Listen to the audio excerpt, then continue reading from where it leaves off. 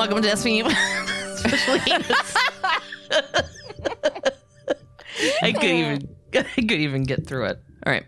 Welcome to SVU Pod, Especially Heinous. I'm Gabe. I'm Tasha. We are on season 2, episode 12, Secrets.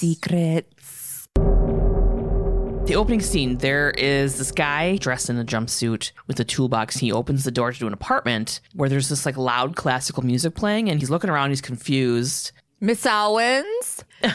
He walks around. He's like trying to figure out where she is. And her dining room had been converted into like a little classroom. There was like school desks and stuff. So I was guessing she was a music teacher because of the classical music. I was just annoyed that I was being taken out of the scene because the way this apartment is decorated and like the little classroom and stuff, they're portraying like a working class person. He just kept going into different rooms. And I'm like, this apartment is like 1,000 square feet, which is a fucking mansion as far as New York City apartments go. Yeah. So I was completely taken out of it. I was like, this set is bullshit for this. This should be a fucking shoebox of an apartment. He should have opened the door, heard the classical music, and there she was. Yeah, I didn't even at all think any of that stuff. I got mad at everybody. Set designers, fucking writers, people who had nothing to do with it. I'm like, you guys, there are so many filters that this went through to get to my eyes for me to go, I don't even live there. And I know that this is like not the way someone, what is this, Friends? She couldn't afford this apartment. Oh my God, I know. What the fuck is up with that? I don't know. I don't need to get into it. She's a barista. One of them was a barista. One of them played music for tips at that coffee shop. Like, I'm not going, it's whatever. Yeah. So he opens the door to a room and he finds it's like super torn up and Miss Owens is face down on the bed naked and dead. Yeah. But we all knew he was going to find a dead body, you know? The second the door opened. Yeah. He's like, I'm here. Hello, Miss Owens. Oh, shit. Here we go. So Benson and Stabler walk in and forensics are already doing their thing. The victim's name is Marnie Owens. She's 37 and she lived alone. They think she was probably raped, but there also isn't any forced entry into the apartment. So the guy that was fixing the toilet was actually the super. He's understandably like nervous and distraught. Marnie had called him last night about the toilet and how it was keeping her up, but the boiler had gone out. Yeah, he had to fix the boiler first, like prioritize it, and then he was going to come to Marnie's in the morning. Because it was cold, yeah. So Coroner Warner says there's fluid and bruising around the genitals and that Marnie was strangled to death. She had been dead about 10 to 12 hours, but it looked like she put up a fight. But she'll know more after the autopsy. All of a sudden, Marnie's home phone starts ringing. So if you don't know what a home phone is... They were like plugged into the wall and sometimes they had like cordless ones. Oh yeah, at this point they would have cordless ones. Yeah. Yeah, it was like 2000. We had that, yeah. But also because it didn't go everywhere with you, there was also an answering machine that you could connect to your phone. Yeah, which is like voicemail. But stationary. Yeah, so they let it go to the answering machine and listen to who's leaving a message. Yeah, as soon as it rings, Stabe's like, don't pick it up! Yeah. Oh my God, I heard somebody say like, my kid asked me why we always say hang up the phone. And I was like, yeah, how do you... Yeah. Like, I would only mime it. I'd be like, because... You go like this. Yeah. Anyway, so the person that leaves the message on the answering machine is a woman named Ruth, and the caller ID says it's from New York School. I'm not even going to get into caller ID. Forget it. Just, you've already figured it out, I'm sure, from Googling, if you cared about us at all. The message Ruth left suggests that Marnie is late for something, and they're getting worried. Then they notice a wall full of her achievements and awards, and it looks like she's like a fucking rad-ass teacher. And then fucking Stabler says, school's out. And Olivia looks at him like she's mentally filing a transfer request for that dumb fucking comment. Dude, there's so many in this. Oh. I know. This is a great episode for like SVU one-liners. Yeah. So then theme song.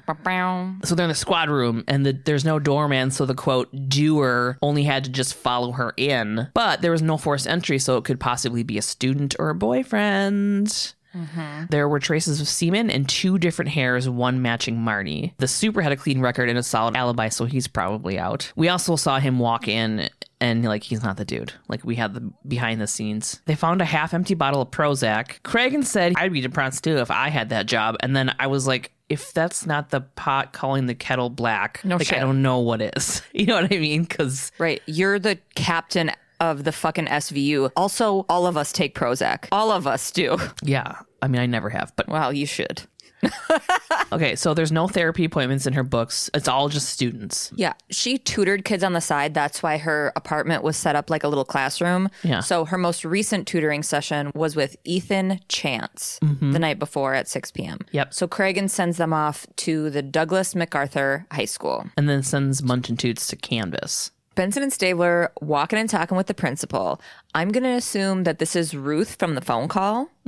That's what I thought too. She gushed on and on about how amazing Marnie was and how she went above and beyond for the kids, so much so that Ruth said she would be surprised if she had any kind of personal life outside of school. Marnie had missed a meeting on Friday, and it was the first one that Ruth can remember her ever missing. Ruth asked Marnie if everything was okay, and Marnie told Ruth that it was nothing she couldn't handle. The detectives ask about Ethan Chance, and Ruth says that he's one of her proteges. She says that Marnie took him from drug corner to applying to colleges. Thanks to Marnie, he's got a bright future. Also, thanks to his hard work and like willingness and, you know. Yeah. It takes a lot. You can't just, she led the horse to water. I don't want to take away from her, like, anyway. Yeah. You get what I'm saying. I do. Can't make that horse do algebra. No shit. But if you can, wow, you've got a fucking moneymaker on your Oh my hands. God, what are you doing teaching? Go into the fucking circus. Ruth shows them to Marnie's classroom, and she remains... X equals 2.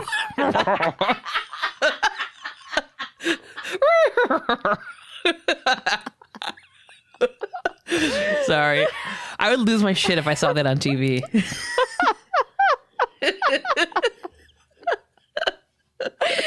Stupid. I know.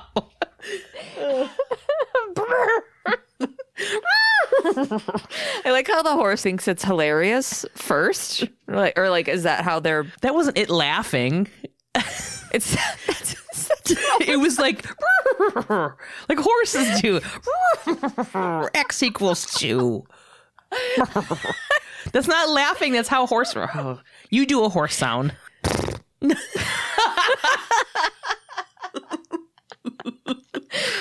Yours is like a jolly Santa horse who's good at math. I can't do a horse, all right? And I shouldn't. Moving along. Okay, Ruth is showing the detectives to Marnie's classroom, and she remains poised but on the verge of tears. It's like perfectly done. I know. I like how we think we're acting critics, by the way. Yeah, and I'm over here. That's the horse running up to solve the problem in the front of the class. Oh my God, how did it get to that full speed? It's a gymnasium, obviously. Classrooms are small. It couldn't get full speed and stop at the Clip, clop, clip, clop. like 2 coconuts or whatever.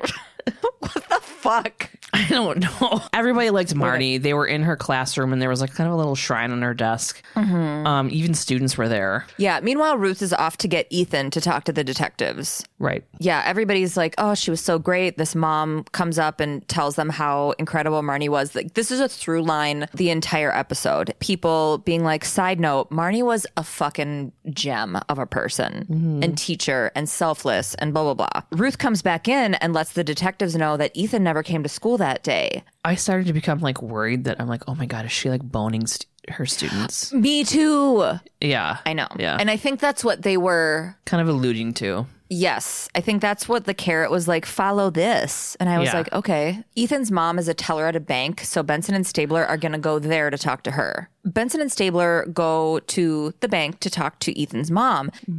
They pull her outside. Isn't there like a conference room in the bank that you guys could go to? It looks really fucking cold outside. And they're like, come out. We're going to talk out here. It's going to be really uncomfortable. Also, this teacher of your son's that you really like, she's dead. She was murdered. This mom is just like, what the fuck is happening? I know. They continue to talk, and as they do, she makes the connection of what they're implying, that Ethan is kind of a suspect here. Ethan went to his tutoring session and came home around 11, which is his school night curfew. She says Ethan used to get in trouble for selling drugs, but Miss Owens helped him get himself turned around. She's like, I told Ethan I don't visit nobody in jail.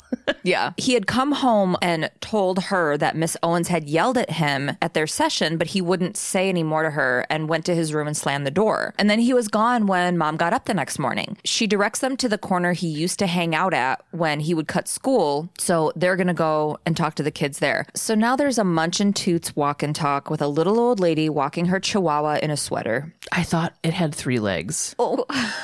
I thought it was like a little like 3-legged, long-haired chihuahua in a sweater, but it wasn't. This woman was all bundled up where you just saw just all the essentials of her face, like her mouth and her nose, and barely any of her eyes were coming out of this fur-trimmed hood. Yeah. She was really cute. She was really cute. This lady reminded me of my grandma, but not in a good way. So this woman was Marnie's neighbor, and she's telling the detectives, she goes, she lived next door for 6 years. She said she was super nice, unlike the whore down the hall. The curva. And then Munch is like, a Yiddish for whore. We're like, okay, we pretty much figured that out just by the way she said it, but thanks. We know Munch, yeah. And then I wrote, we hate you, Munch. I know you don't, but like, I'm still there. I'm not indifferent, but I ride a line of like, dude, you were like gunning for me loving Munch the beginning of the season. I apologized for that. You did apologize, and I'm sorry I threw that right back in your face. That's not okay. That's not how you accept an apology. So anyway, she tells them there was a student who looked like, quote, a hood there. Yeah, which we all know what that fucking means. I wrote, he looked like a hood, aka black, fucking boomers, die already. What's the generation before the boomers? This lady was old. She's dead now, though, for sure. Not boomers. What's the... I don't know, it's like the greatest generation of all time. It doesn't matter. She's a little racist old lady who taught baby boomers to be racist. Who taught her baby boomer children and her baby boomer tiny chihuahua in a sweater to be racist. Yeah. She tells them that he was a black kid in a brown coat. Marnie had a boyfriend named Byron, but he hasn't been around lately. Her parents are dead, and her brother Jordan is the only other person she knew, but said that she hadn't seen him in years. That's Right. all the information they get from little old lady. She scoops up her pup and they move on. Mm-hmm. They're at the corner. They got Jordan, Marnie's brother, to look at the body. He's upset, obviously. Also, this dude, he's like acting so hard. Yeah. You notice this? Yeah. I said he's painstakingly IDing his sister. Yeah. He got like one chance for the TV screen, and by God, he's going to take it. He was just going for it. First he says, I told her not to live in a building without a doorman. And I'm like, Dick Wolf is the leader of the doorman union lobby. Oh my God, I know. I don't know how many times they're like, well, she didn't have a doorman. Idiot. Yeah, we didn't see one cute little like old doorman guy. Anyways, they ask him about Marnie's boyfriend Byron, and he like snatches their card really hard. Did you see that? He like put his whole shoulder into it. And he's like, boyfriend, try affair. He's married. So his name is Byron Marks. He's a surgeon over at Bellevue. Get him, boys. Okay, sorry. Benson and Stabler are getting out of their car in the exterior set of Sister Act 2 to find Ethan hanging with his friends.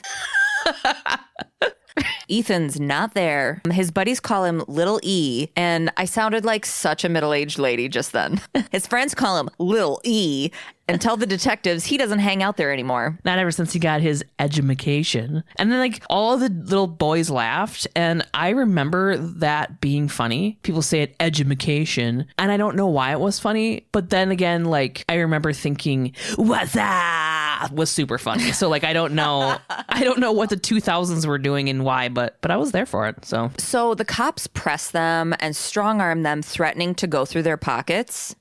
Yeah. No. I know.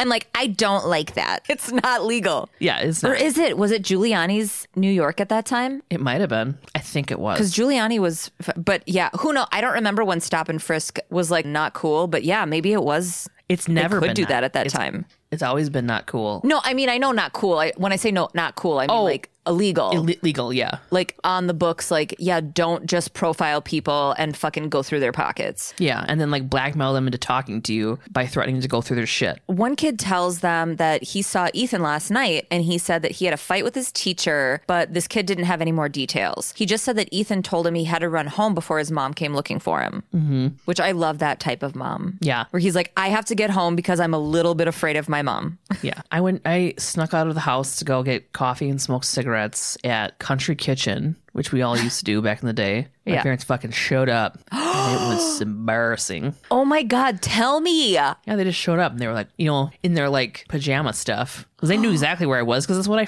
we all did. We weren't like bad kids. Yeah. Like to them, that was bad. Smoking and, I wasn't going shooting up heroin and like sucking dudes off behind Taco Bell dumpster or anything. But we would like bring Trivial Pursuit and just have like the whole smoking section, like answer questions. Mom and dad showed up. Dragged me out of there. That is mortifying. It was just like, oh, they once caught me smoking. I wasn't supposed to be down State Street either. It was just like a dangerous place or whatever they Sure. thought. So I went down there to skateboard, aka just hold a skateboard.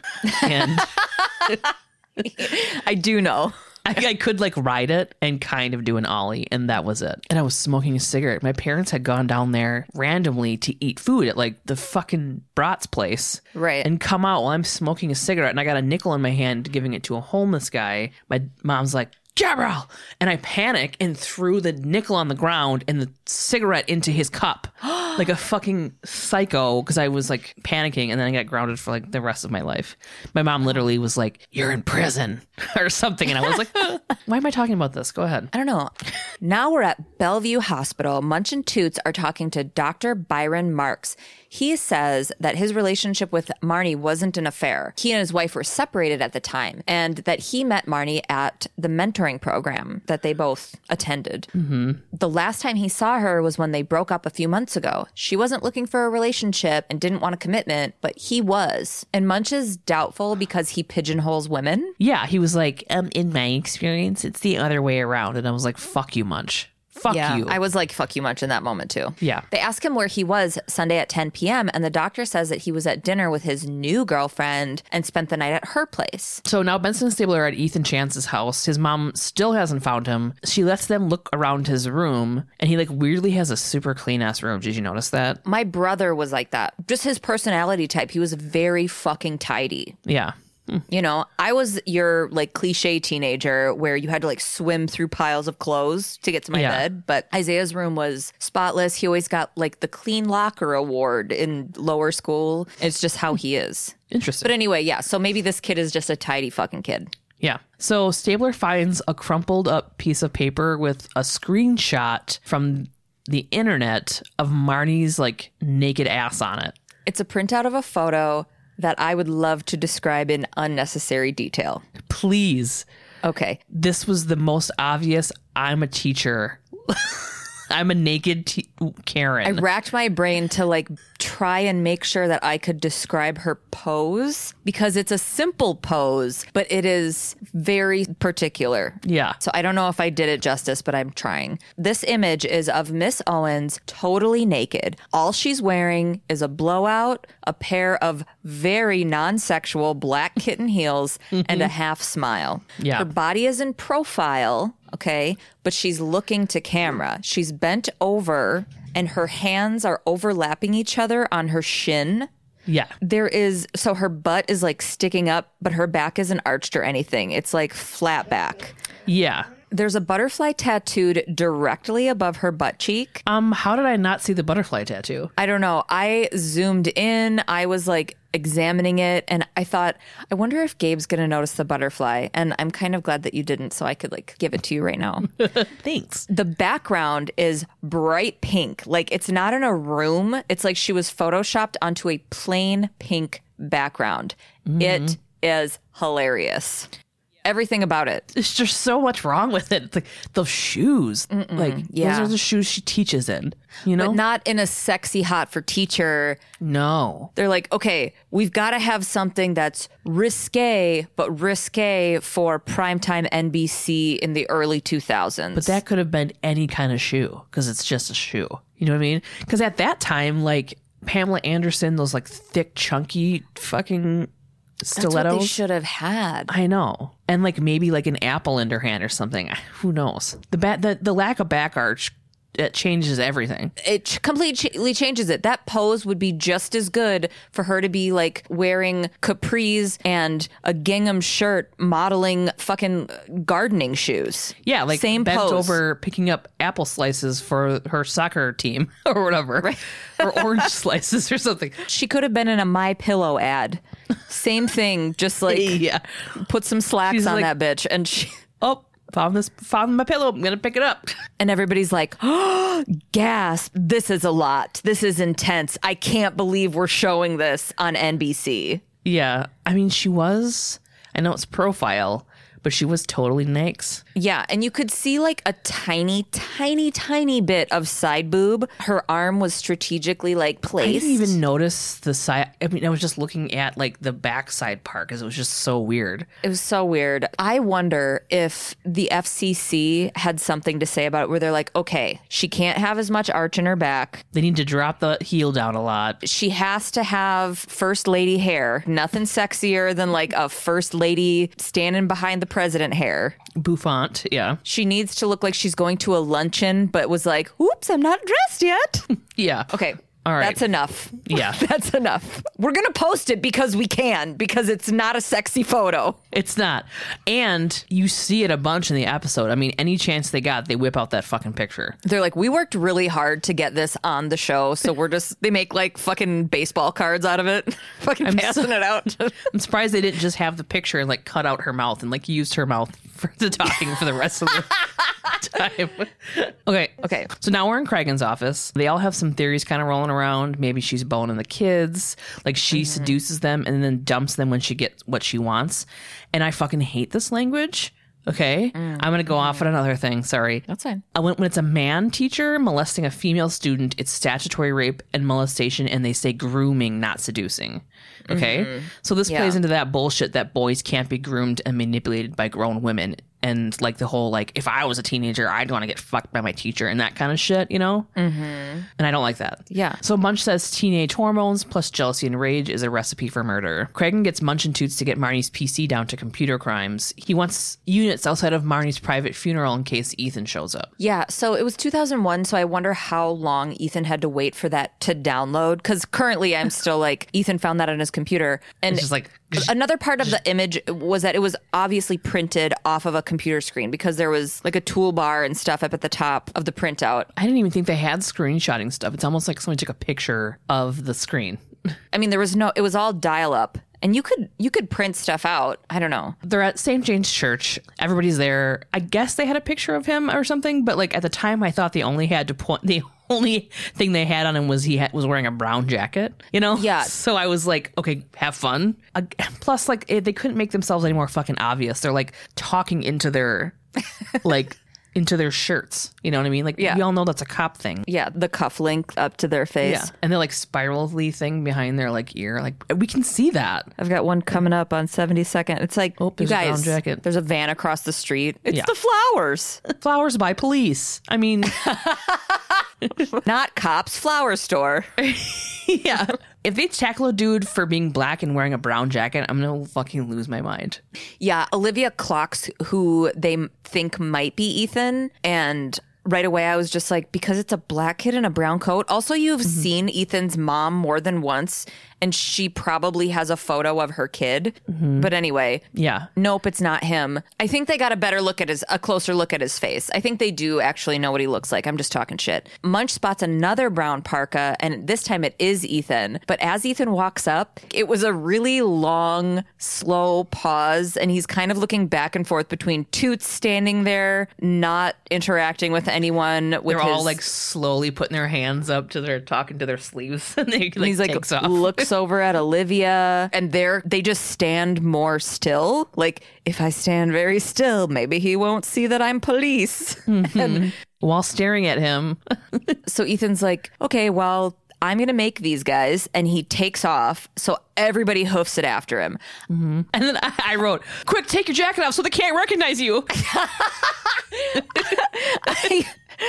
I laughed so hard this whole time. I know. Go back. Okay. This chase scene was fucking bananas. It was just The nuts. pursuit music. Yeah. The pursuit music was so fucking good. So Ethan hops off this high dumpster and rolls onto the sidewalk where Toots manhandles him. But I cannot.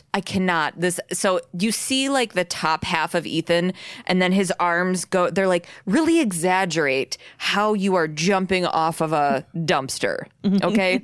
Like you don't see him jump off of it. They're like the fucking body body double couldn't come in today. So he like fakes like he's going to jump off of it. And then they cut to him just rolling across the sidewalk as if he jumped and like did a tuck and roll.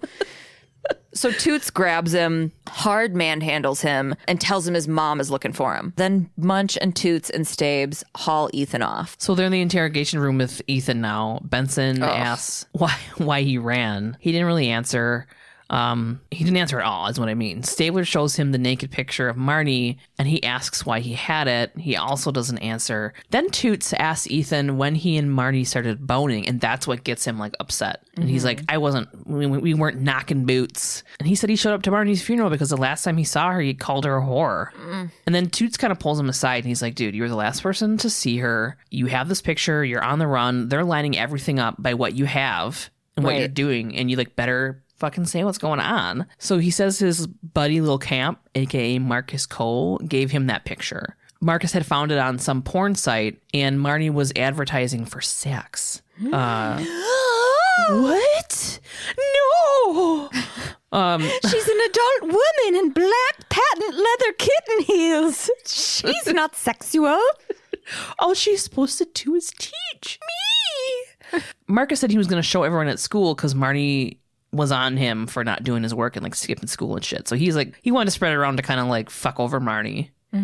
During Ethan's tutoring session with Marnie that night, the night that she died, he showed her the pic and tried to warn her what Mark was going to do, but she started freaking out and yelling at him and kicked him out. And then the next morning, he tried to come back and apologize before school, but the cops were there, and then like some dude outside in the crowd told him she was murdered. He's super upset because he's like, she never judged me, and she always told me I could be somebody, and like I called her a fucking whore. Benson asked him if she ever touched him, and he was like, it was not like that. She never laid a hand on me. And then I feel really bad for him because he's like crying, and he's like, the last thing he said to this woman he really cared about was that she was a whore, and it was like this weird fight. Yeah. You know. Ugh, I know. So I felt really bad for him too. Yeah. So Craig and Toots did a little walk and talk. Toots doesn't think Ethan murdered Marnie. His buddy Marcus has a bit of a rap sheet. He's like 17. He's got misdemeanor assaults and a string of drug busts. And it turns out when he showed him a picture to Benson and Stabler, it was one of the kids in the drug corner that Benson and Stabler talked to. Yep. So Craig wants Munch and Toots to go grab him. So they're in the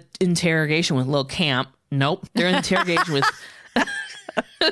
They're in the interrogation with Marcus Cole. Benson and Stabler show him the nudie of Marnie. He laughs and he's like, I'm glad it's getting around. He denies like killing her or doing anything. He didn't like her, but he's like, I wouldn't kill a bitch for not graduating me. They ask him to take a blood test and he's totally down for it. So I'm like, okay, it's not him because they're never for it when they, you know. Yeah, he was like, I hadn't been to her place in months. Yeah. I'll take whatever kind of test you want. Yeah. And then on the other side of the glass, Cragen's obviously there because that's where he lives. He's like, this was way too easy because it was. Yeah. So, and then Munch saunters in and he can't even walk through a door without me being pissed. I'm like, Munch fucking saunters in and gives us some important information. Munch comes in and he says that Marnie's tox screen came back with nothing in her system, not even Prozac. So did I say Prozac? You did say Prozac. Gabe's very Prozac. Yeah, I am. It's true. It's funny because it's true. So now they need to go talk to fucking Marnie's brother again. All right. Now we're in computer crimes unit. Hernandez, the computer scientist lady, said Marnie's computer history came back like a bad porno flick. Marnie ran her ad on some website called the Love Studs. And then Hernandez says, welcome to the red light district of the new millennium. And I was like, oh my God, you have no idea what's coming. Yeah. This is how your children are going to be coming in the future. Like, this is how things are now. And then Benson sounds like an uncomfortable robot. And she's like, hot babe looking for 10 hotter guys. I can take you all at once. Ooh, yeah. She's reading Marnie's ad. Yeah. And then Stabler fucking literally says, riding through life on the sex superhighway. Oh. And then they have Hernandez print all the responses that Marnie got from the last month. Okay. Because they can't get a digital file of it. Yeah. They're like, print that out on 8x11 white sheets of paper. I hope you have enough black ink. Tear off the edges. Tear off the little edges. All right. So Munch and Toots are talking to Marnie's brother, Jordan. I'm assuming it's a restaurant he works at or owns. I don't know. It doesn't matter. He just wants to be kind of left alone, though. Also, I thought Toots was wearing a cowboy hat, but it was just this like beanie in the chair in the background that looked like flares. I think I sent it to you. You did. You sent me a photo. Didn't it look like a cowboy hat? I'll post it. It was like really low on his forehead. Yeah, and it did look like a cowboy hat. You were correct. I drank a lot of coffee yesterday. You did. Yeah. I got off the phone with you and I'm like, whoo, that was a lot. I'm like, just trust me. Trust me. I've got all kinds of great ideas. You don't listen to me. I know. Oh, okay. So Munch wants to know why Marnie is on Prozac. And he was like, I don't know. Maybe it was the shrink that I sent her to that prescribed it. Mm-hmm. And Jordan's like, I don't want to fucking sound cold or anything, but I've been preparing for this for a long time. He knew about what Marnie did, and he said some people shoot heroin, some people drink. He said Marnie's drug of choice is sex. So I'm guessing she's a sex addict, or he thinks she is. Yeah, but then Toots is like, she ever talked to you about it? And I'm like, you don't have any siblings, do you, Toots? Yeah. And he's like, she didn't fucking have to, dude. Like, our rooms were next to each other. I heard everything. He said she was self-destructive. He said his mom died a year after he was born, and that their dad was either working or too drunk to care about anything. Ooh, and then he said that their dad never touched Marnie, but couldn't keep his eyes off her chest and made comments about it. And I hate this shit. I hate this kind of stuff. This is like made my stomach squirm. Ugh. Yeah. So Munch and Toots are talking to the shrink at his office. He's telling them all about covert incest. He said covert incest. It's like if you're a little girl and maybe your dad like watches you take baths or tells dirty jokes. Then you hit puberty and dad like compliments your figure. Maybe buys you lingerie. Then you get older. And the only way you can relate to men is through sex. And that's, I guess, what he was calling covert incest. Yeah, I didn't go into the detail of it. I just said, like Donald Trump and Ivanka. Oh, my God. Yeah. There's a fucking word for it. Mm-hmm.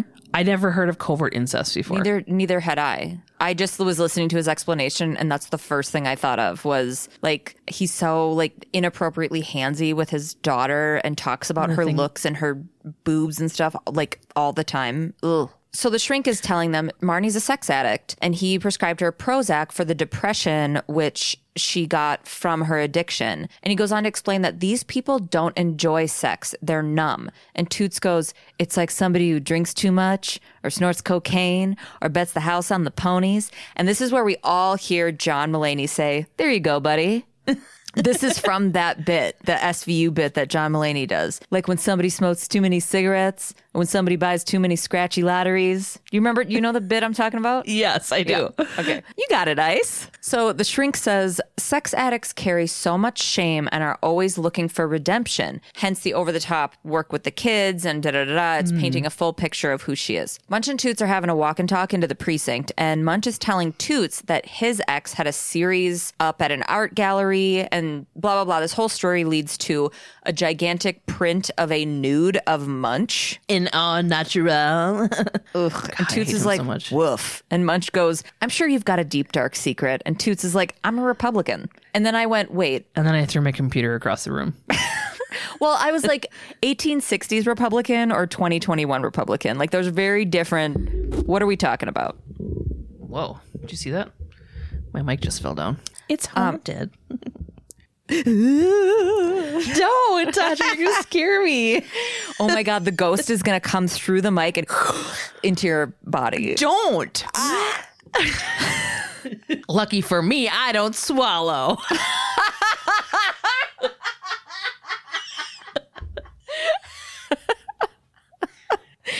That's great. Yeah, so Toots is like, I'm a Republican, and he walks away and leaves us with all kinds of questions.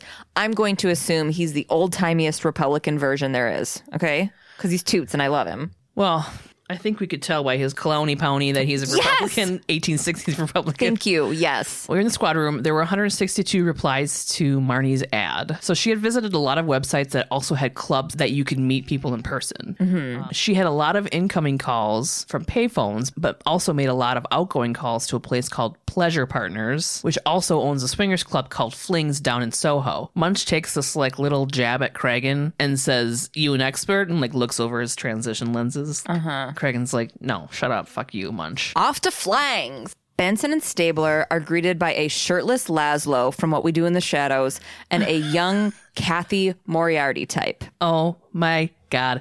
I love you so much. I love you too. Yes. They think that the detectives are there to participate, but they're actually there to shame them for being in a community that makes them uncomfortable. Yes. The couple tells them that Marnie is no longer welcome at Flings because she broke the rules. Yes, there are rules. Okay. Actually, probably made with more communication than you have with your wife, Stabes. Okay, I'm sorry. Just we'll wait. But yes, like they're just kind of making like faces at them the whole time. Yeah, Stabler has this like gross out look on his face. It's like, dude, they're adults. You're in a fucking swingers club. Who cares? Don't make this fucking weird. Right. They're not only adults, they're all consenting adults who are like, hey, this is a thing that we like to do. Yeah. And open up you having like a huge fucking problem with it. Yeah. When she says that, oh, Marty didn't follow the rules, Stabler's like, oh, you have rules? Yeah. And it's like, you're XVU. Like, you should fucking know about swingers and like polyamory and all that stuff, all the way that fucking shit that consenting adults do. Right. Just like with a heterosexual relationship, there's rules you have to follow. Or, I mean, monogamous, you know?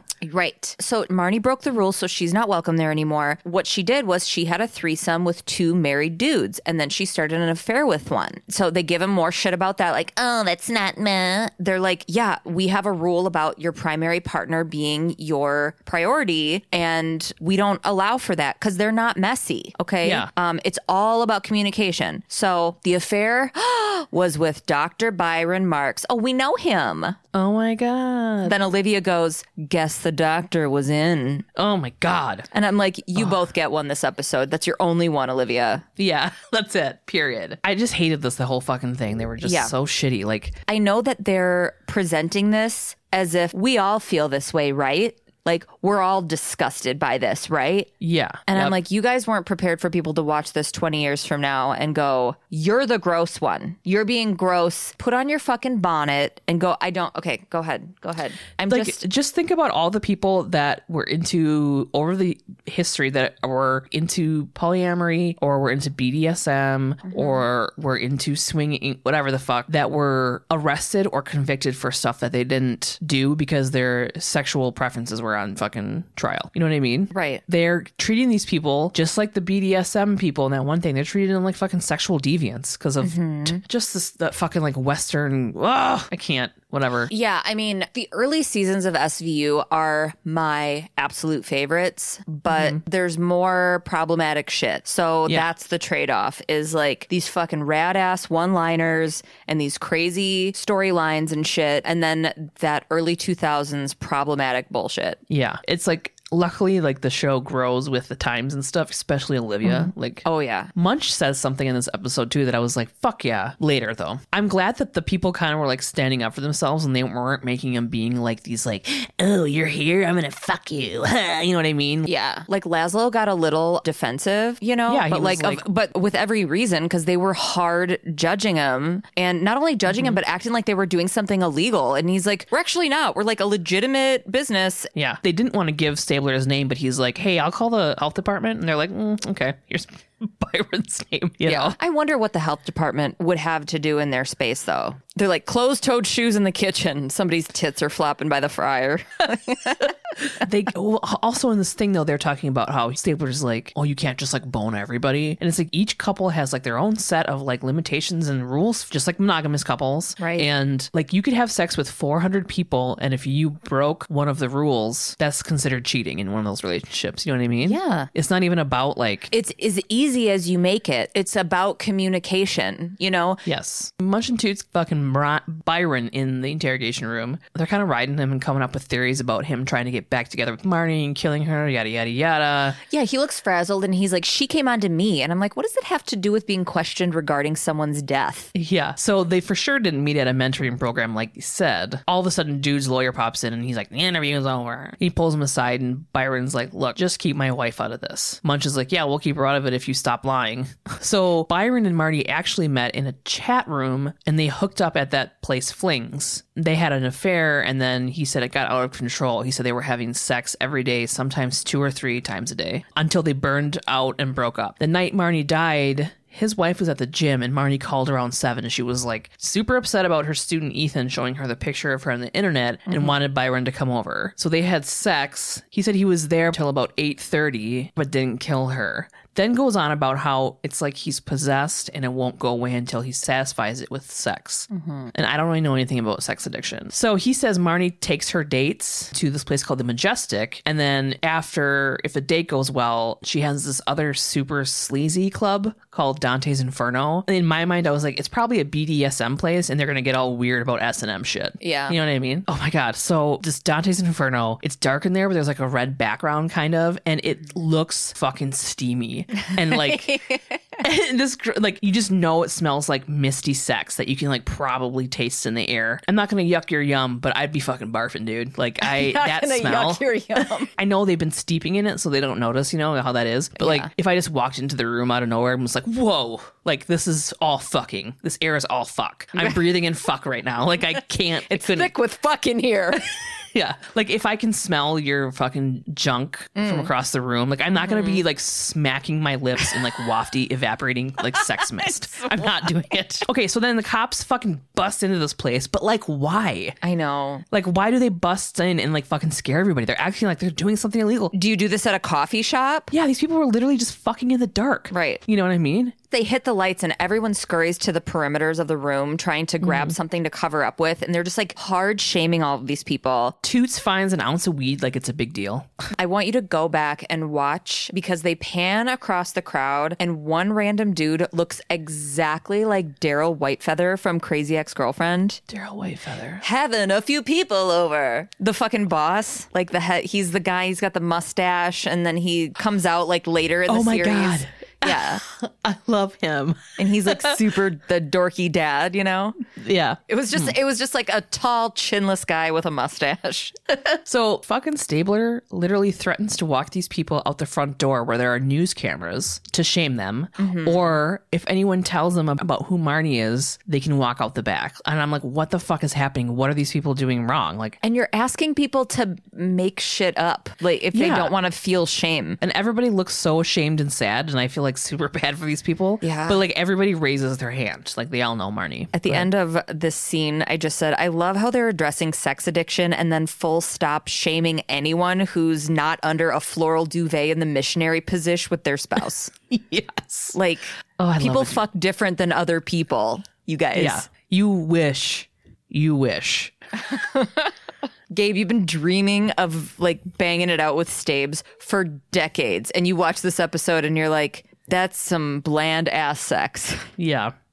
IRL, probably not. Yeah, I mean, so they're in an interrogation room. By the way, they have like everybody from that place in the cop shop. Cragen's talking to the club owner. He's saying that they got him on promoting prostitution, third offense. And this guy is like, nobody's getting hurt. And then Munch pulls out Marnie's picture. And this is like uncorrelated. Like she got murdered. She didn't like, I don't understand. They're like, sex gets you killed. How do you not know this? I don't know why there's a charge of promoting prostitution, quote. Yeah. I'm like, how is this whatever? There are people doing things to non-consenting people elsewhere. Like, what is this that we're doing? Yeah, I don't get don't know. it. And can you get a different picture of Marnie? Because they've seen her face too. Right. He's like, what am I going to get out of this? And he's like, they'll tell the ADA you cooperated if you spill the tea on Marnie. And so he's like, okay, fine. She comes in a few times a week. People really liked her because she would take on multiple dudes at the same time. And then there was one dude that was super into her. He points him out in the like crowd. His name's Philip Montrose. So now Philip Montrose is in the interview room with Benson Stabler. And he's like, am I being charged with it? I hated this guy, by the way. Oh, yeah. They couldn't get like a creepier guy. He was like, perfect. So he's like, am I being charged with anything? Oh my God. Stabler literally says adultery. It's still in the books. Like in this situation, oh my God, he would fucking use some old weird law. And he's like, I saw her on the website. We met up at the Majestic. Then the next night at Dante's Inferno. And then he does this whole like restaurant metaphor thing. And I hate it. Yeah. And I didn't want to type it out. But Benson said, what did you order? And he said, oh, she ordered for the both of us sex with me and 4 other guys.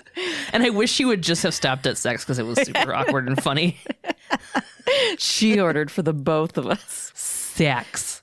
I'll have the sex. Can I have a side of it sex? I'm still pretty full. Can I get a box? He said Dante's Inferno was like an amusement park and Marnie was his favorite ride. And they both liked it rough. You can tell this dude's like never fucked in his entire life. But he said that the night Marnie was killed, he was at his in-laws trying to reconnect with his wife and 2 kids because they were separated. Squad room. Stabler's at his desk and he hangs up a phone that he had undoubtedly just picked up. Dr. Byron's alibi checks out. Toots is like, he's not a murderer, he was just a perv. And then Munch kind of defends Marnie, which I appreciate. Finally. Yeah, he was like, the problem wasn't that Marnie liked group sex. It was that she couldn't stop herself. And then like Benson's on the phone and looks over at him like, what the fuck are you talking about? Yeah. Anyways, Munch and Toots, they're like fighting. Munch is like, dude, all those people at fucking Dante's Inferno are consenting adults behind closed doors. They don't need an excuse for why they are there. And I was like, thank you. And then like Toots makes fun of him for having that picture in the gallery of his junk that he didn't consent to. Yeah. You know? I know. And then Craig kind of like dads up and he's like, dudes, we're special victims unit, not sex police. And I'm like, okay, thank you. Now let all those people go. Right. Let my people go. Oh my God, I was just about to sing the same thing. Really? We were raised so Christian. I know. Let my people go. Yes. I love you. Put your finger on the camera. Beep. Benson gets off the phone. Yep. So Philip Montrose was arrested 2 months ago for criminal trespass in Connecticut, but he was actually stalking. It just got like pleaded down. And oh my God, he was at her memorial service. Yeah. When Cragen came out, he gave them the stakeout pics from Marnie's service. And they're like, oh, there he is in a sea of black kids in brown parkas. Yeah. Benson says he either wanted to pay his respects or stalk her to the grave. What is wrong with this episode? Like, I was like, oh my God, this guy that knew Marnie went to her funeral. Book him. You're like, what? Okay, now we're outside of Philip's work. He's kind of rightfully like, what's wrong with me going to the service? Like, is it a crime? Stabler calls him out about stalking in Connecticut, and he said it was a misunderstanding and he hadn't seen that lady in months. Stabler also told him that he checked in on his alibi and his wife hasn't seen him or his child support in 3 months. And he's like, oh, my wife would lie. She tries to get back at me for everything. Then Benson and Stabler are like walking back to the car, and then Benson remembers when Ethan said that when he came back to Marnie's to apologize for calling her a whore, some dude outside in the crowd told him that a woman on the 3rd floor that was a teacher was murdered. So they wonder if like maybe Philip Montrose was maybe the one that told Ethan that. Yeah. Because sometimes those dudes like to come back to the crime, you know? So they got to go back and talk to Ethan. Yeah. Back at Douglas MacArthur High School, Benson and Stabler are at the entry security checkpoint showing a guard a photo of Montrose. And he immediately recognizes him and says he had to boot him twice and then caught him trying to break into the school. So we're getting more and more confirmation that this guy is Yeah. He's like totally full-on stalking Marnie. Yeah. Benson and Stabler are then in the hall of the school speculating that Marnie may still have been alive if she had just reported the stalking. But couldn't because she was going to get fucking judged. And I was like, yeah, by you guys. They're like, oh man, too bad she couldn't. Anyway, gross. Her lifestyle, gross. Like, Yeah. you guys. Ethan walks up and immediately asks about Marnie. He says he got into a great school because of her. And your hard work, buddy. And your hard work. The detectives have him look at a picture of Montrose. He was the dude who told Ethan outside of Marnie's place that she had been murdered. So the detectives head off to Montrose's apartment. The whole squad is there. The dude has been scrapbooking. Okay. He's got zoom lens pics of all things Marnie and her death. They're going to take him in and he wants his lawyer. Did you see in that scrapbook that the paper had taken the naked picture of her and put it in there and wrote like teacher sex scandal thing? I was like, there's no way. There's no way a newspaper would take the victim's picture who's naked, even if she's didn't see standing that. sideways. I was like, are you kidding me? That is... It's like, no. It's No. like teacher of the year. They would have put her school photo with the like blue and white modeled background sideways a little bit photo. Yeah. They would have put that one in there. Not- with her in like a pussy bow. Do you know? It's an actual thing. Yeah. It's like a flouncy, you know what I'm saying. Yeah, I do. I just was like, Being a child. yeah, no, yes, to that. 100% to that. But I was shocked and appalled when I saw that. Yeah. You telling me? Gross. Did I take a picture of it? I don't think so. Now we're at Rikers Island. Cabot is toe to toe with Montrose's Epstein ass looking lawyer. Yes. He goes after Marnie's sex life and Cabot is not fucking having it. Yeah. Thank God that she came in at this point. She's saying the jury will never hear that, but they will hear about Montrose's DNA being found inside of her and the testimony from the women that he had previously stalked and his fucking scrapbook.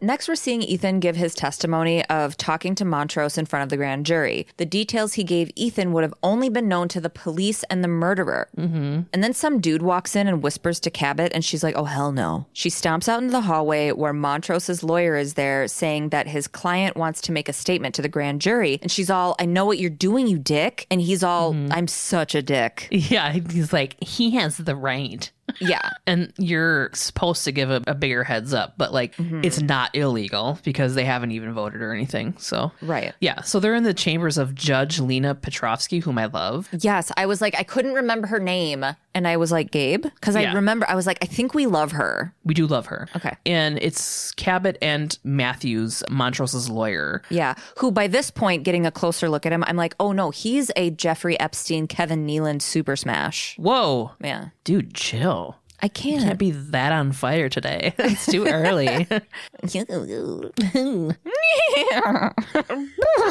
chorus is there. He's like, none of this adds up. Get it? Because he does math. It's a math pun. Oh, shit. Should have put deodorant on. Okay. Hey, that was a good... Do that again.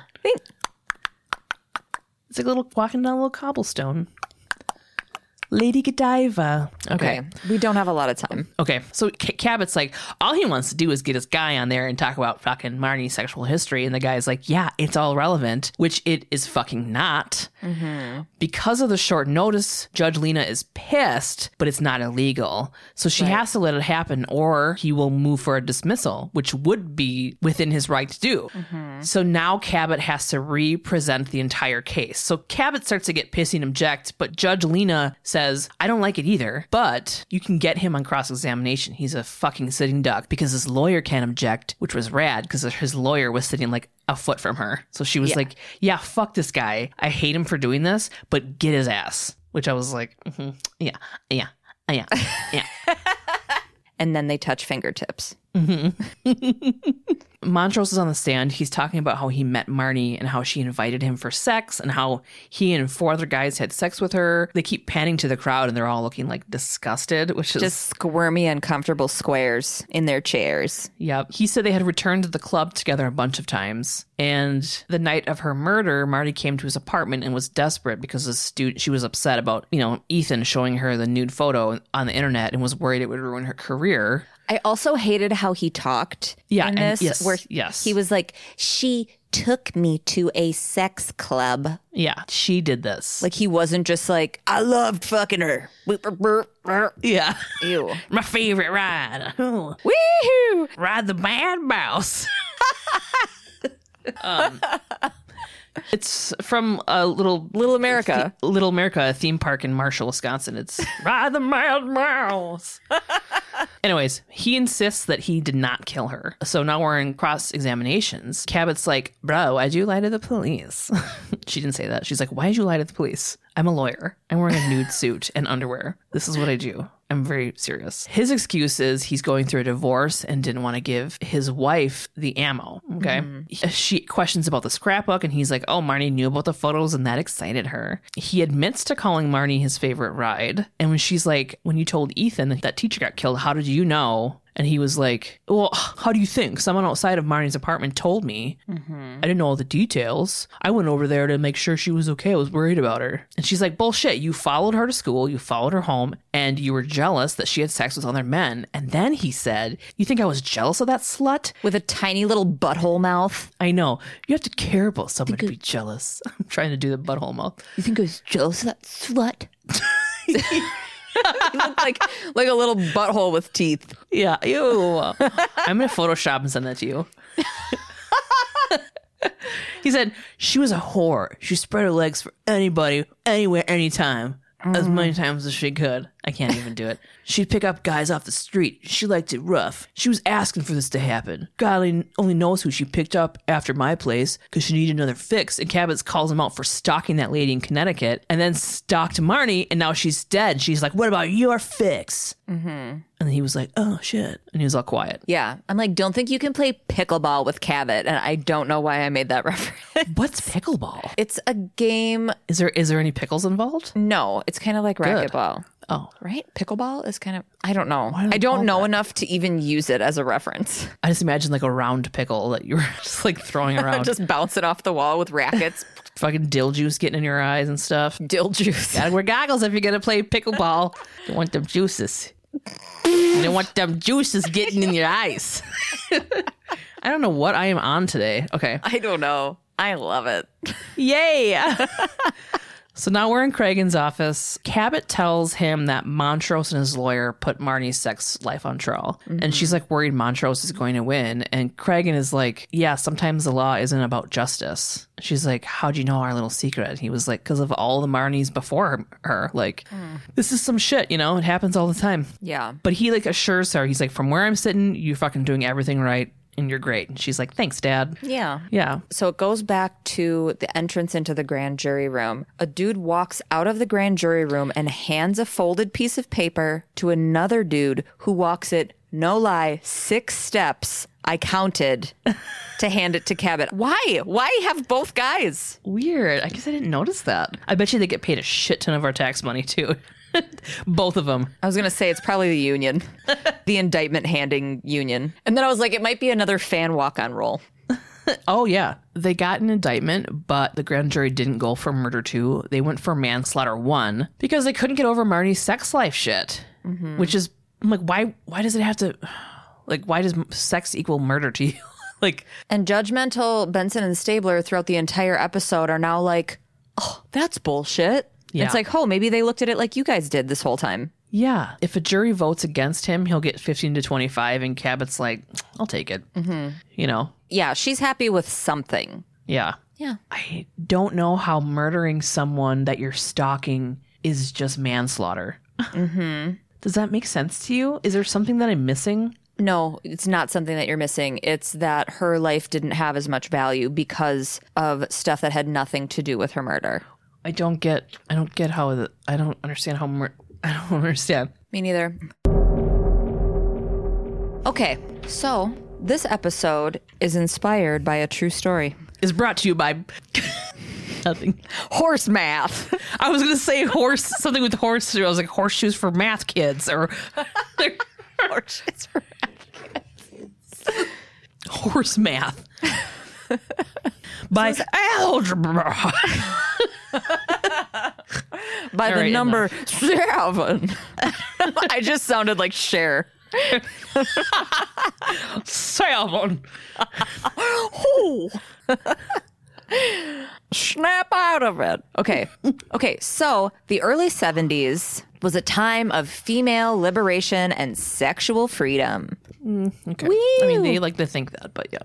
Okay, well, like it was like a thing that women were trying to do. Yeah. Okay. Women were beginning to make their own money, live on their own, and didn't conform to the expectation of wife, mother, and homemaker. Yes, it is not a perfect scenario, but it was like more and more women were like, I don't have to do that. Yeah. You know, and were trying to support themselves and live on their own and have careers and shit that in that time they were being hard judged for. Right. But they were still attempting it. So the swinging 70s, women worked, hung out in bars, and had encounters with whoever they felt like. This is all like super new shit. Mm-hmm. It was 1972, and Roseanne Quinn was 27 and living in New York. She was a little 5'5" redhead and liked by absolutely everyone who knew her. Oh my God, just like me. Oh man. No.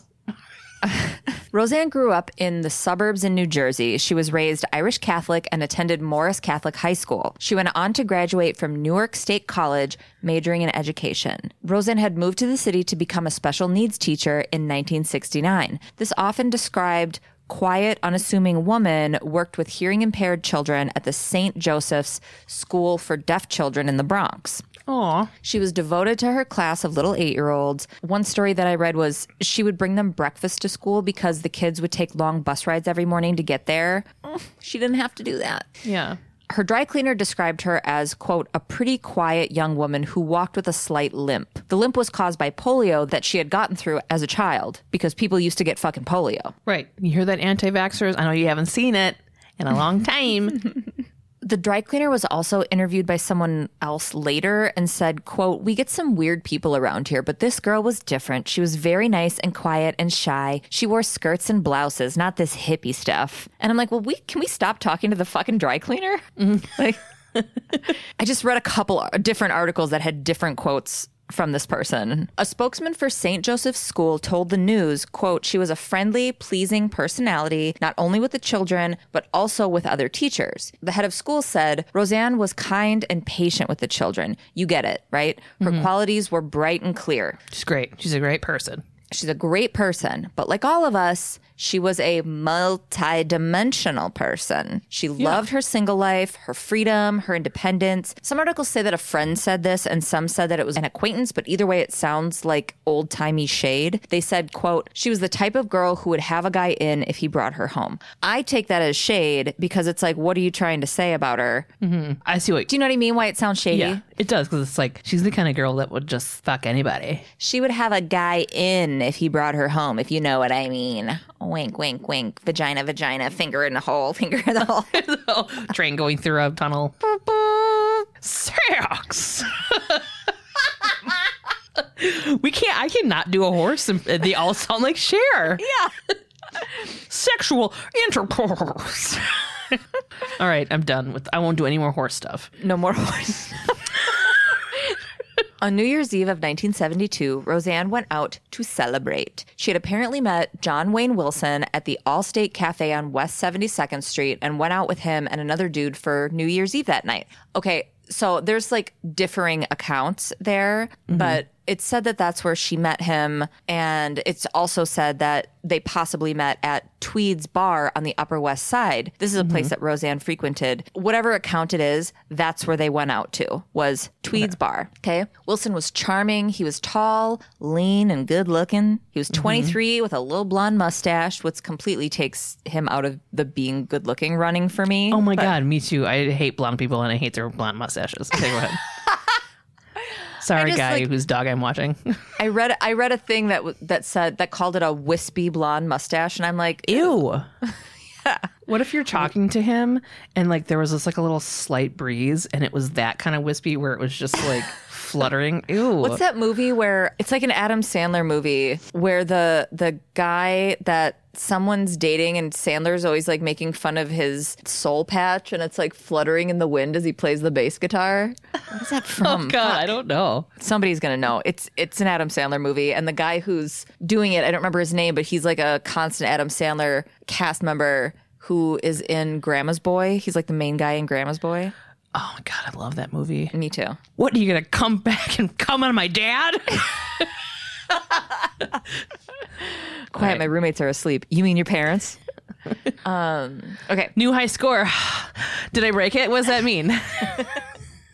Okay, so Wilson worked as a mailroom clerk in an office and was popular with the ladies there. A coworker of Wilson said, quote, "He loves to take them downstairs for ice cream soda and they love going. Beyond that, I don't know much about him or his habits." At some point in the night on New Year's Eve, the two went back to Roseanne's little 7th floor apartment on 72nd Street. School started back up after the holidays and Roseanne didn't show up.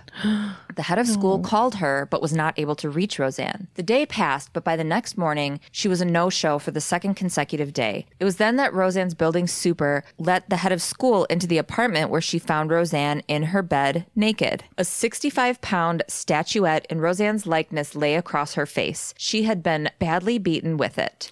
She was surrounded by her own blood and blood splattered all over the walls. It, of course, can never be completely confirmed, but it is recalled multiple times in different publications that Roseanne's final words were her pleading, kill me, please." So she was alive when they found her? No, she was dead. Oh. But this was dug so deep into because it's part of the zeitgeist, this story. Deputy Chief Medical Examiner John F. Fury also found 18 stab wounds to her stomach and neck. 2 days after Roseanne Quinn's body was found, John Wayne Wilson, her New Year's Eve pal, stopped going into work. Wilson had been living with a friend that all of the papers and books, etc., felt a very strong need to emphasize that this friend was a gay man, right? So then there was all this speculation because it's like he was living with a gay man in New York. Like, what the fuck? So he's a murderer? Is that what I don't... There was so much speculating about him being like a closeted gay man who was angry and then like he couldn't get it up with Roseanne, but then like she made fun of him. So like none of this is confirmed. This is all like speculated. Oh, it's all like stuff that There's such a deep rabbit hole to go down with this shit. So maybe there are interviews that lead to some of this making sense, but everything that I read was like, it sounds like all of that speculation stems from him being friends with a gay dude. Okay. Which is dumb. But anyway, thematically, everyone is way too into what any of the people in this story are doing with their bodies. Yeah. Across the board. What a surprise. I know shit. So it was this friend who told police where they could find Wilson. Turns out he had fled to his brother's apartment in Indianapolis. It was there where he was picked up on January 10th and confessed to killing Roseanne. And he had quite the rap sheet. He had basically been a drifter across the country since dropping out of high school as a sophomore, and he had been arrested 5 times in Florida and in Kansas City. When Roseanne met Wilson that night, he was actually a fugitive on the run. He had escaped a Miami prison on July 6th of that year. Yeah. So he's in the Tombs awaiting trial then. I was like, the Tombs, right? Because remember how there was that episode and we were like, oh yeah, it must just be like holding or whatever. It's actually the Manhattan House of Detention for Men. Mm-hmm. And they call it the Tombs. So is it underground or something? That I don't know. But anyway, on May 5th of 1973, Wilson hanged himself with a bedsheet while awaiting trial there. So he's dead. In 1975, Judith Rosner took the story as an inspiration for a novel called Looking for Mr. Goodbar. In 1977, the book was adapted into a movie starring Diane Keaton and Richard Gere. And there was also another book called Closing Time, the true story of Looking for Mr. Goodbar, that Truman Capote called a first-rate achievement. It's not fiction, but it's not just nonfiction. It was called an interpretive biography. Yeah, okay. Okay, so hold on. Okay. They both raped her? Who? John Wayne. Is it John Wayne Wilson? Yeah. Oh, okay. So there's only one dude. Oh, I thought you said she had 2 friends that came.